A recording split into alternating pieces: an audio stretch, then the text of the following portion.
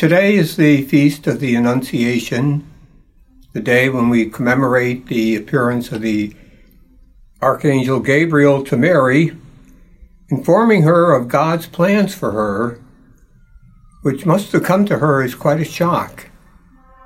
Consider the position that Mary was in.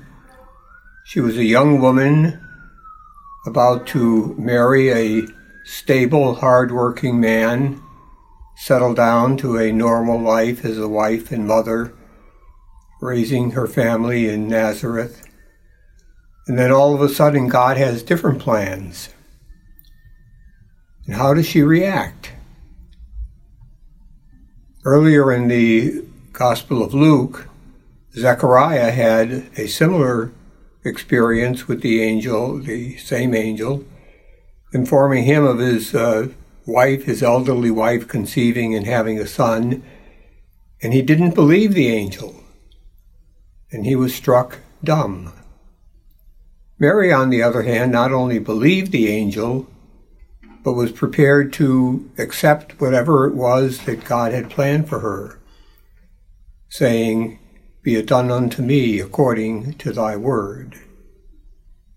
And this response of Mary was similar to the response that her son would make 30 years later.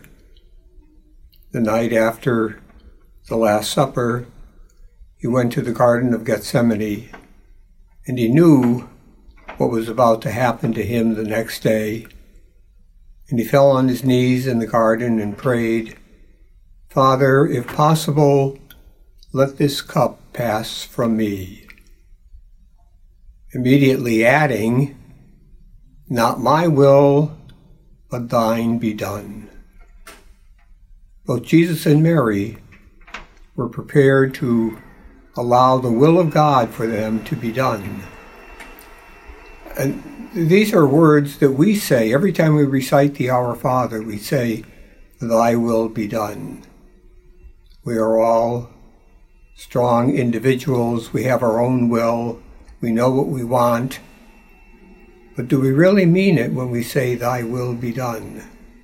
Are we prepared to accept in our lives whatever it is that God wants of us? Are we prepared to listen to God so that we know what His will for us is? And can we truly say these words that Jesus and Mary said, "Thy will be done"?